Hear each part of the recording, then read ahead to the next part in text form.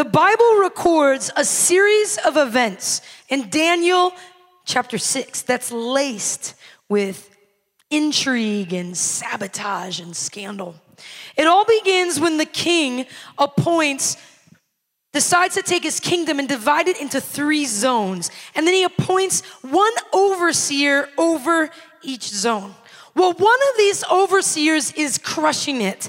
He's amazing. He's leading with integrity. He's causing the prosperity of his whole zone to go up. He is causing tax revenues for the king to go up, and he's causing crime to go down and all the undesirable measurements to go down. And everyone notices. The king notices, and the other 2 rival overseers notice. And the king starts rumors and rumbles of this concept of that he is going to make Daniel, this one overseer that's crushing it, over all 3 of them. And they're going to have like another middleman. Well, the other 2 overseers are not happy about this possibility. And so immediately they begin a plot to stab Daniel in the back and get him removed so that they don't have another boss. And so they try to look at Daniel and his work and his area that he's reigning over with a microscope, with a fine-tooth comb. They look at every little detail and they magnify everything to try to find a mistake of which they can accuse him before the king. But the more they dig into it, the more they find that Daniel is an upright man full of integrity. And so convinced that they have to somehow sabotage Daniel so that they can elevate themselves, they decide to go after Daniel's relationship with God. And specifically, they decide they're going to go after his desire to pray. And so they go to the king, and I don't know if the king is really not all that bright or if he just truly likes having his ego stroked. But they go to the king and they throw out this line of bull crap. And they basically say, "Oh king, you are so magnificent. Oh king, you are so great and wise. No one should have to go to anyone and ask for anything except before you, our majesty. You should make a law, in fact. You are so great. You are so wise and powerful. You should make a law that says, if any one of your subjects in your kingdom be so silly as to go before anyone else and ask for something, human or divine, that they should be executed." And the king, he kind of is intrigued by this idea because it strokes his ego, because it makes him feel awesome. And so he eventually is convinced, and he makes a law, and he writes it in stone, a law that cannot be changed. And he makes the law, and the law says that no one for 30 days can ask any request of anyone in the kingdom except the king himself. That no one can pray or ask anyone for anything. No, ask a God or ask another person for anything. And he proclaims this law with a penalty of execution to the entire kingdom at the advice of the 2 overseers. Well, Daniel obviously hears the decree. He knows the new law, and he says to himself, "I believe in prayer. I believe in prayer. I ask my God for things on a daily basis." In fact, it was well known, that's why the overseers targeted this, that Daniel went 3 times a day and went to a private place and got down on his knees and prayed. And it was well known that Daniel would cry out to God and intercede for his people. It was well known that Daniel in these moments would make huge requests of God. And everybody knew that was his reputation, and that's why the overseers made up this silly law, and the king bought into it and attached the death penalty to it. Daniel, knowing the law, said, "I nonetheless will pray anyways. I will go on my knees as I have always done. Even though these 2 men are trying to stab me in the back, I'm going to be who I am without regard to consequence." And so Daniel went to his home where he always went, and he got on his knees as he always did, and he lifted up his requests and he prayed to God. And these 2 overseers that were after him saw him do it. drug him before the king and accused him of praying. And Daniel did not deny it. He admitted it. He was like, yes, I pray every day, 3 times a day. As I have always prayed, I continue to pray. And your law won't stop me from praying. I am going to pray. And the king was sad because he liked Daniel. Because Daniel was crushing it and running his zone and administrating the kingdom and making the king richer and making the king look better. And so the king was sad by it, but said, well, sorry about it. Execution is the penalty. And you all know the rest of the story is that Daniel was taken and he was thrown into a den of lions to spend the night, where it was assumed that these hungry lions would devour him and kill him. But here's what I want to ask you. What did Daniel know? What did Daniel know that was so great about prayer that he would risk death just to do it? What would Daniel know about prayer? What is so valuable about prayer that Daniel would say, I don't care if you throw me in a cave filled with hungry lions. I am going to go and pray. What did Daniel think would happen as a result of his prayers? That he chose to pray anyways, in spite of the consequence. I believe that Daniel knew that history belongs to the intercessor.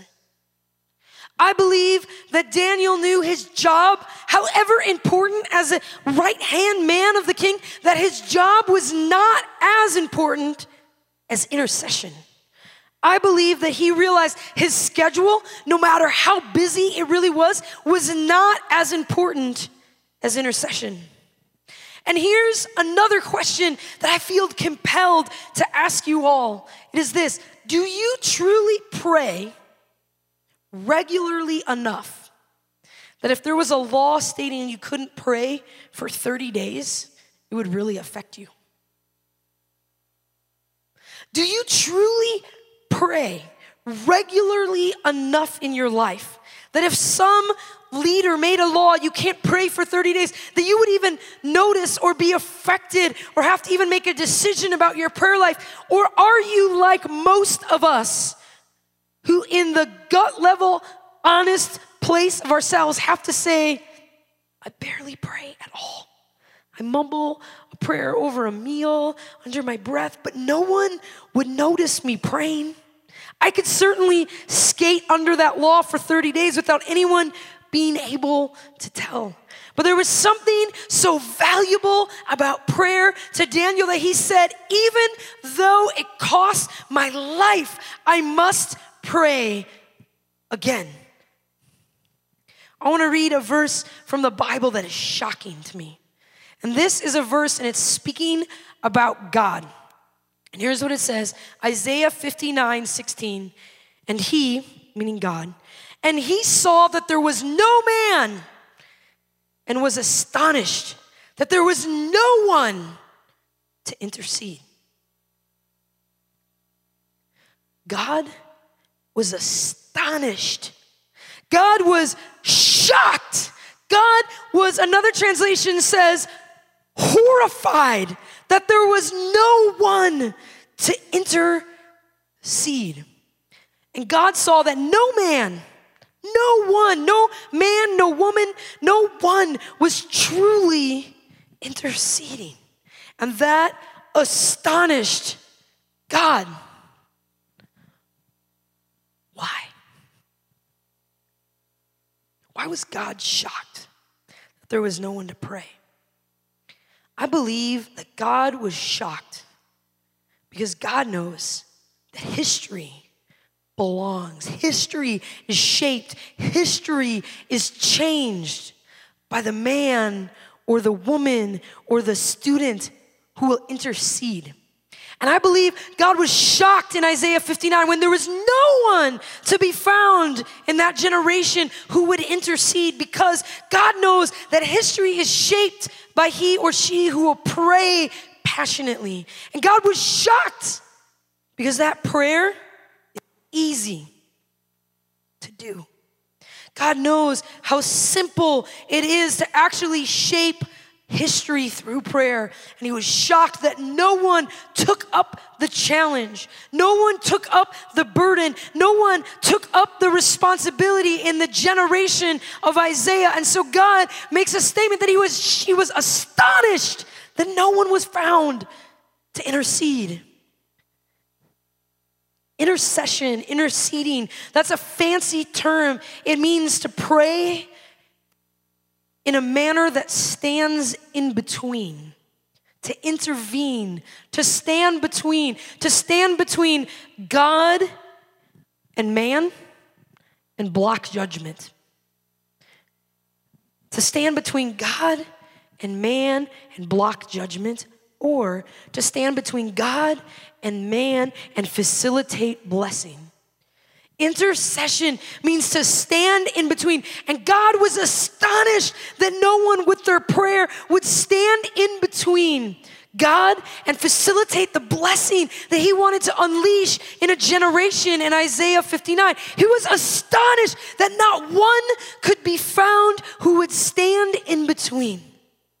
Guys, I believe that right now in this day, in this room, that God is raising up a standard. It's a new day. It's a new season. And I believe God is searching this very room and saying, who will stand? Who will intercede? Who will stand in between me and facilitate blessing? Who will stand in between me and plead for the stay of my judgment in this generation? And I believe that it's a new era in 4640. Something's changing, something's shifting. And God is looking and searching and asking you this question. Will this generation be a generation that has no one to intercede? Or will some stand in this gap and make intercession between God and their generation? Genesis 18 tells a beautiful picture of intercession. And Abraham is talking to God. And God says to himself, because how many of you know there's God the Father, God the Son, and God the Spirit? So God says to himself, I am going to bring my judgment against a particular two-city region. It's called Sodom and Gomorrah. I'm going to bring my judgment against Sodom and Gomorrah. But there was a man, a friend of God, the Bible describes him as, who lived near the area. And this man was God's friend. And God says to himself in the scriptures, in chapter 18 of Genesis, it's recorded that God says, will I act without telling my friend Abraham what I intend to do? Will I really destroy two cities near his hometown without discussing it with my friend Abraham? And so there's a conversation between God and Abraham.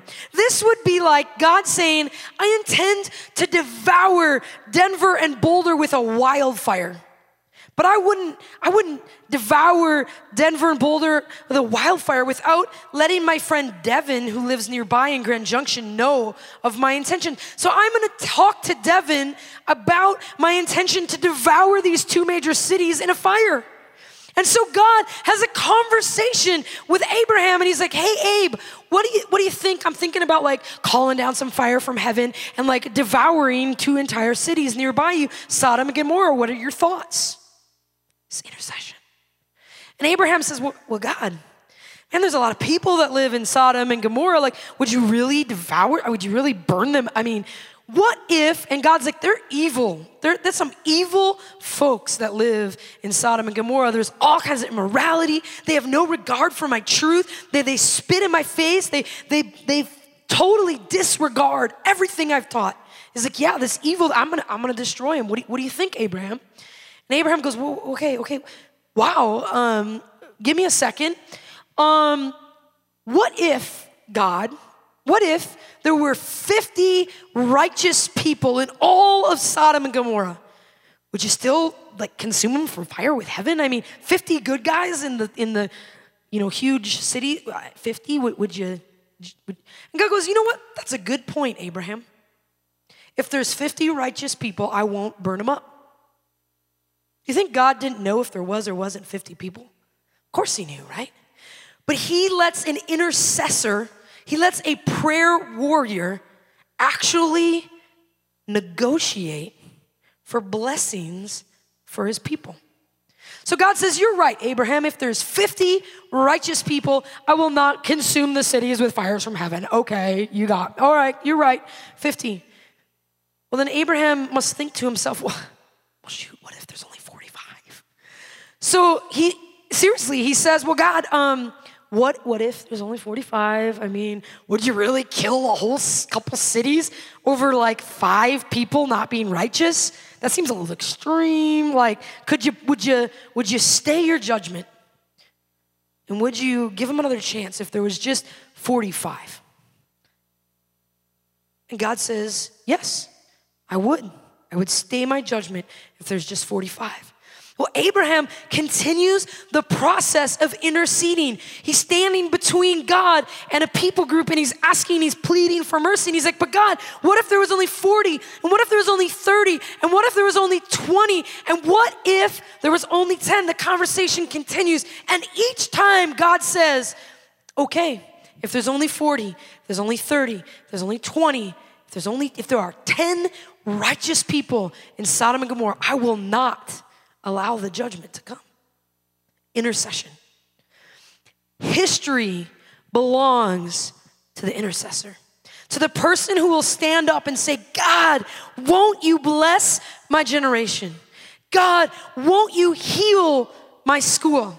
God, won't you set my friends free from depression? Right, Junction High School?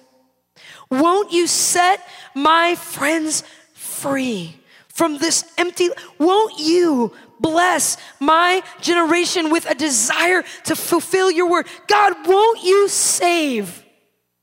Won't you save? Intercession. And in Isaiah 59, God was astonished because there was no one in a generation who is willing to intercede. Abraham literally negotiated with God to stay judgment and facilitate blessing upon an entire region, upon an entire people group, upon an entire generation. Let's get real. Anybody too busy to save a people group? Anybody too popular to rescue a region, 2 major cities? Anybody too important doing anything to save people from destruction? God is looking for somebodies who will say, I will stand in between God and people.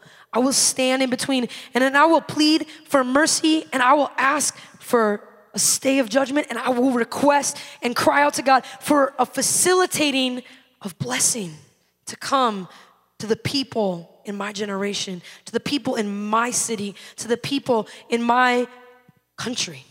I'll stand in that generational gap, and I'll pray, and I'll intercede. Jesus said in Matthew 16, verse 18, and I tell you, Peter, you are Peter, and on this rock I will build my church. And the gates of hell shall not prevail against it. I will give you the keys to the kingdom of heaven. Whatever you bind on earth shall be bound in heaven. And whatever you loose on earth will be loosed in heaven. Let's leave this verse up there because I want you to get a picture of this verse. I want you to visualize this verse. The first thing you visualize is that on this rock he's going to build his church, and the gates of hell are not going to prevail against it. What is a gate? A gate is a defense mechanism. If you have a gate, it's because you have a wall. And then you have to have a gate to let someone in. And a gate really is a place where you can lock the door so no one can come in without your permission. That's what a gate is. And this verse says that the gates of hell shall not prevail against it. What's the it? in the verse. Look at it. What's the it? Go ahead. The church. The gates of hell shall not prevail or win over the church. And what's the church? It's not the building, it's the people. If you have a relationship with Christ, we are the church. Every believer in every tribe and tongue and every nation of the world is the church, Jesus' church. And together, we are on offense against the gates of hell. We literally, through our prayer, Jesus is saying that our prayers can cause us to make a mad run into and bust through the gates of hell and grab back people, souls from hell and drag them into the kingdom. The gates of hell shall not prevail against the church of God. The gates of hell shall not prevail against the prayers of the church of Jesus Christ. The gates of hell shall not prevail against the solitary prayer of a sophomore from Central High School. The gates of hell are not strong enough to stand up against the prayer of the intercessor. Because prayer will literally fling open the gates to hell.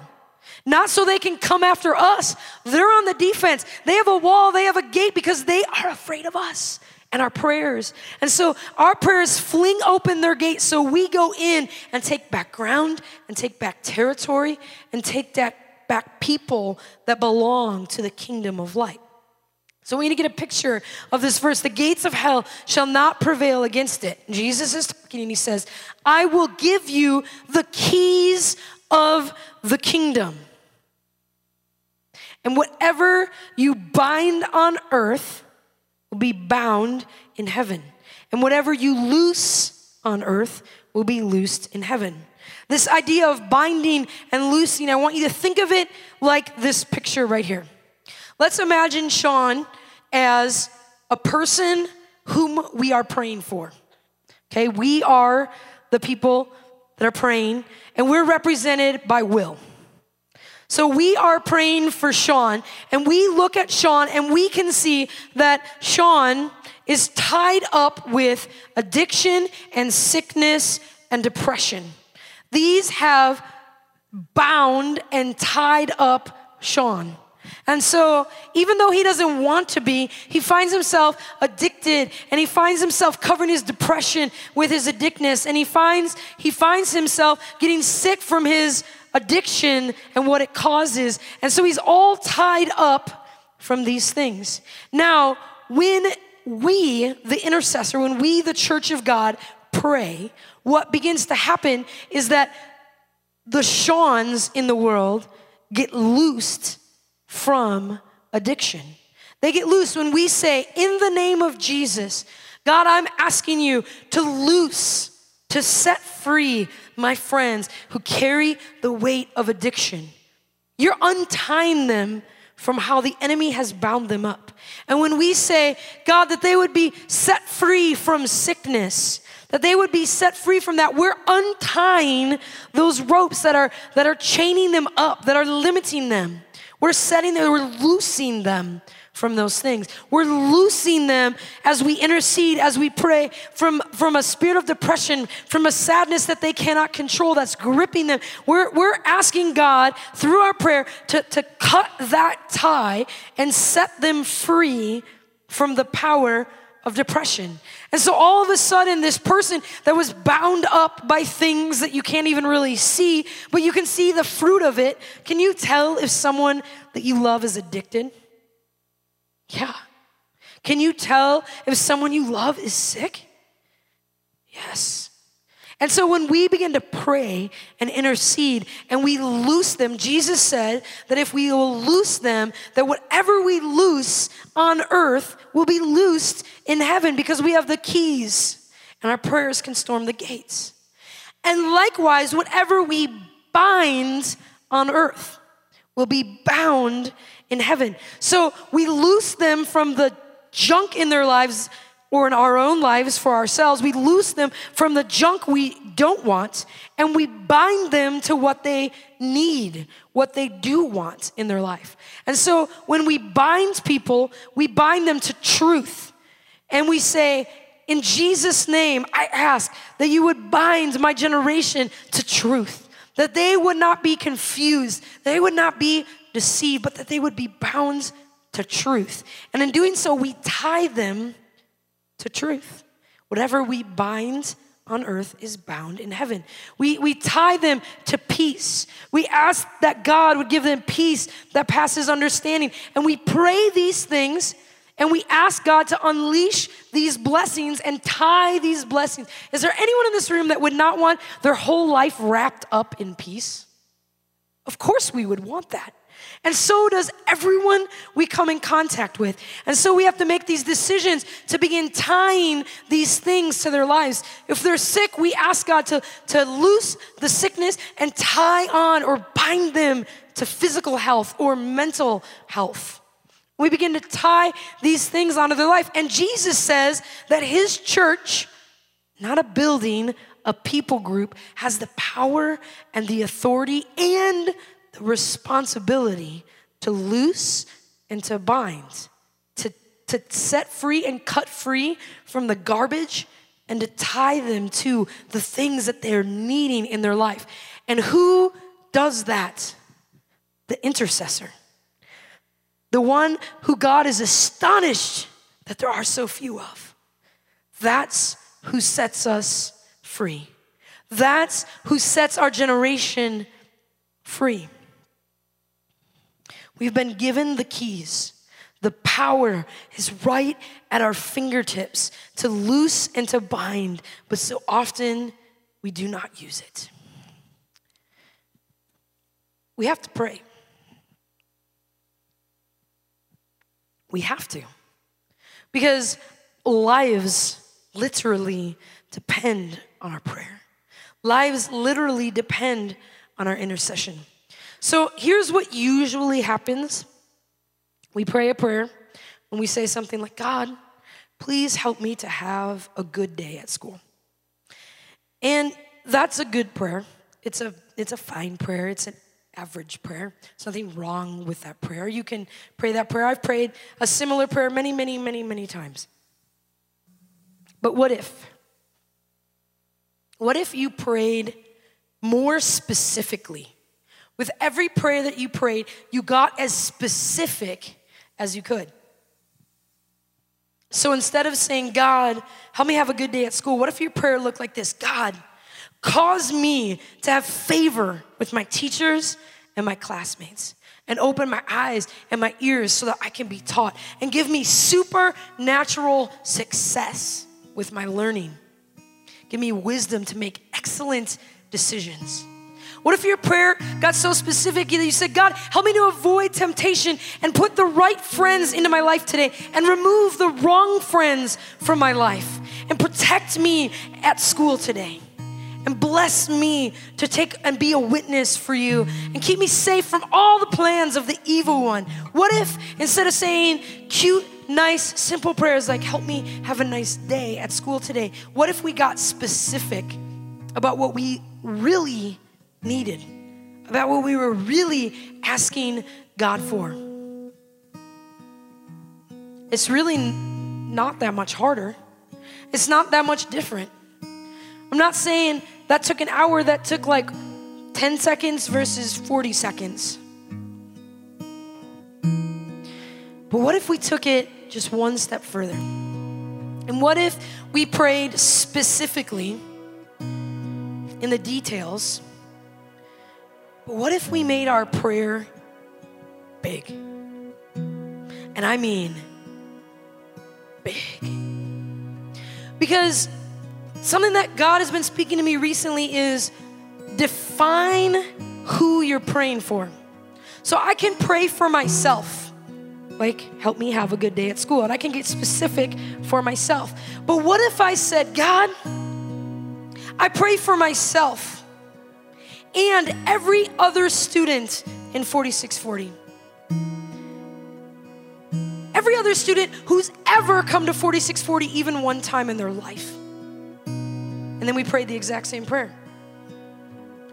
Our prayer went from this big to this big. But what if we took it even bigger and we said, God, I pray for myself and for the students of 4640, anyone who's ever come in the history of 4640, and for every student at my school who has ever walked the halls of my high school, no matter how old they are now. God, that you, and then we prayed the exact same specific prayer. What if we took that target and said, it's not just about me, but it's about this much bigger group of people? Can God hear that same prayer as accurately if we make it bigger? Of course.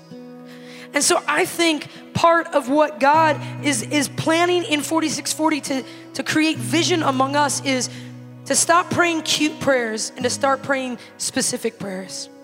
And to stop praying little prayers and start praying big, huge prayers. What if we prayed for every high school student in every high school in the nation at the same time?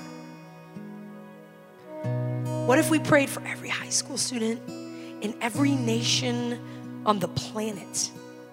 And we prayed the exact same prayer. And so we start off in the morning, instead of God, help me have a nice day at school, with our cute prayer, we pray specific and we pray big. And we say, God, let every high school student in every city, in every country on the planet avoid temptation today. Let no evil come against any high school student in any high school on the planet today. Let no evil plot of the enemy unfold against anyone in my generation. And what if we said, God, that they would all hear your gospel? They would all have a heart to learn the natural stuff at school, but the spiritual truths that will save their life. What if we prayed big, big, big prayers? Guys, God not only hears them just as easily, but favors them greatly. Because now it's not about us, it's about a generation. I truly believe that no prayer we can pray is too big. Instead of praying for ourselves as a youth group, 4640, what if we prayed for every youth group preaching the gospel in the world at any time in history, from the day of Jesus Christ through to his return, whenever that may be? I mean, could we pray the exact same prayer? Could God transcend time and space? Could God supernaturally multiply our little prayer from like one student in Grand Junction, Colorado, who says, I will stand and I will intercede. I will facilitate blessing from God to my generation. I will facilitate and I will ask God to stay his hand of judgment from my generation. All of them at the same time. Could one student stand and say, I will pray big prayers. I will pray specific prayers, and I will see history be made and history be rewritten. How many Columbines didn't happen because someone prayed? What if that someone is you for your generation? God is looking for students who will stand and who will pray specific, who will pray big, who will get passionate, even though it's hard and we're all busy, and there's all these other excuses, who will say there is nothing more important than intercession for my generation. I'm not too cool, and I'm not too popular, and I'm not too shy, and I'm not too unimportant or important or too tall or too skinny or too fat or too anything to stand for my generation and intercede. And guys, I believe that this is a new day, and today is a new day where God is calling us as a local body, as 4640 students, to take a stand and say, I will pray. So that when God searches our generation, it's not like Isaiah 59 where God says, astonishingly, there is no one who's interceding. That he'll see us and he'll see that we're interceding. And you know what? It's not always easy and it's not always convenient, but it changes the course of history. It storms the gates of hell and grabs back people on the brink of destruction and drags them back to truth. And that's the call. That God is calling you. Who will stand? Who will pray? If you'll stand and if you'll pray, I want you to come down. We're gonna have a time where we just start practicing this idea of what it means to truly intercede for a generation. So I want you to come down if you're willing to be one who will stand. I want you to separate a little bit from your friends. I want you to find a space. Find a space. Now, this is not a spectator sport. I'm sorry if somehow church taught you that prayer was stand quietly while everyone listens and one person prays. That's not how it works. We're standing between God and a people group, and we're asking for mercy, and we're pleading for blessings, and we're interceding. So there are no observers in intercession. There are only participants. No one's on the bleachers. Everyone is in the game. So we're gonna begin to pray. And when I say we, I mean all of us. Can you pray in your head? Yes. However, I challenge you not to. Because here is the truth. When you pray in your head, you end up thinking about what you're praying about. And then you're praying about your friend at lunch today at Taco Bell. And then all of a sudden you're like, Taco Bell. I think I would want to go to Taco Bell after youth service tonight, and I'm gonna have some of those delicious cinnamon twists. And then and all of a sudden you're just like zoned out, and then you come back and you go, intercession probably changes history, but it's boring. Because that is boring, because you're thinking about Taco Bell and nobody's life's being changed. But if you pray out loud and you're praying for your friend, and all of a sudden you think about lunch and you think about the Taco Bell, and then you're not gonna say out loud, I want cinnamon twists, because there will be a certain aspect of you that goes, that is embarrassing. I'm not gonna say that. And so you discipline yourself to refocus and go back to praying. And then you pray more and more and more. And what will motivate you to intercede for a lifetime is that you will begin to see miracles because you pray. You'll begin to see God having those conversations with you and bringing mercy to your generation instead of judgment. You'll begin to see blessings being unleashed on the people around you because of your prayers. And nothing is more thrilling than the taste of life-changing intercession. There's nothing you can do with your time. There's no activity, no hobby that will like rock you and shock you and change you more than when you pray for someone and their whole life gets turned around. That's not gonna happen because of a cute prayer where you get distracted by Taco Bell. That's gonna happen because of intercession. So we're gonna intercede, and we're all going to pray, and we're all going to pray out loud. And we're gonna pray specific, and we're gonna pray big. Specific and big. So pray every detail you can think of about the topic that we're gonna put up on the screen. And I wanna challenge you to do two things. One, find a time every day. Maybe it's only 2 minutes at a time, but find a time every day where you are going to intercede for something specific and something big every day by yourself. Maybe you're gonna intercede for the orphans of the world. Maybe you're gonna intercede for those who are caught in sex slavery. Maybe you're gonna intercede for whatever it is, the lost, a certain country, all the countries, whatever, big and specific, but intercede for something.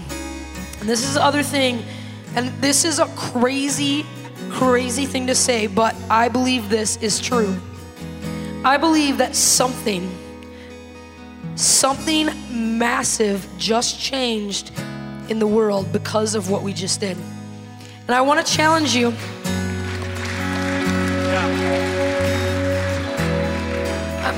I want to challenge you to watch the news, because you will see something in the next 7 days on the news, and your jaw will hit the ground, and you will remember this moment, and you will say, we prayed for that, and that happens, okay? But we all gotta watch the news, and when you see it, come and tell one of the 4640 pastors. Maybe you're gonna see a certain leader of ISIS was taken out of leadership. Maybe, and you're gonna go, whoa, we prayed about that.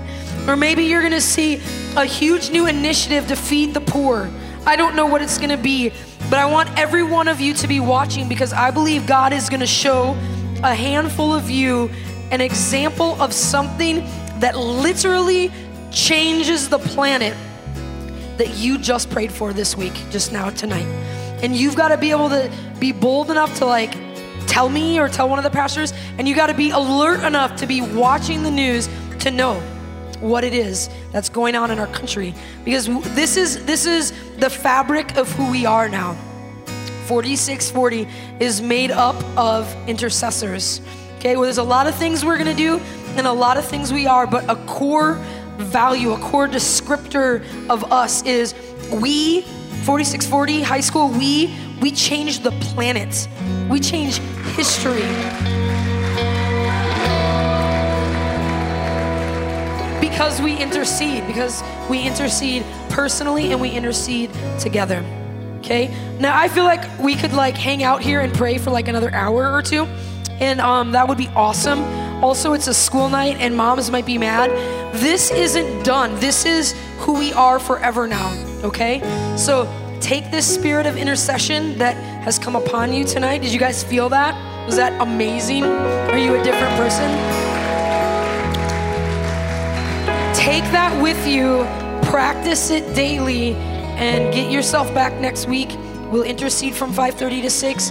We'll intercede during our service at some point, or multiple times at some point. I don't know what God's gonna do, but let me pray a blessing over you.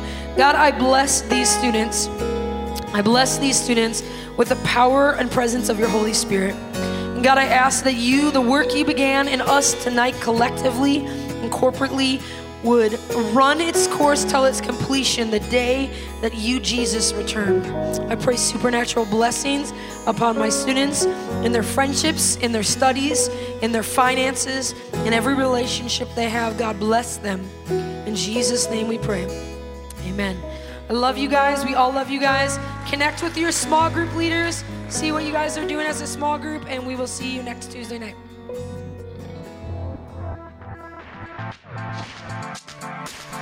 Thanks for listening to the 4640 Student Center podcast.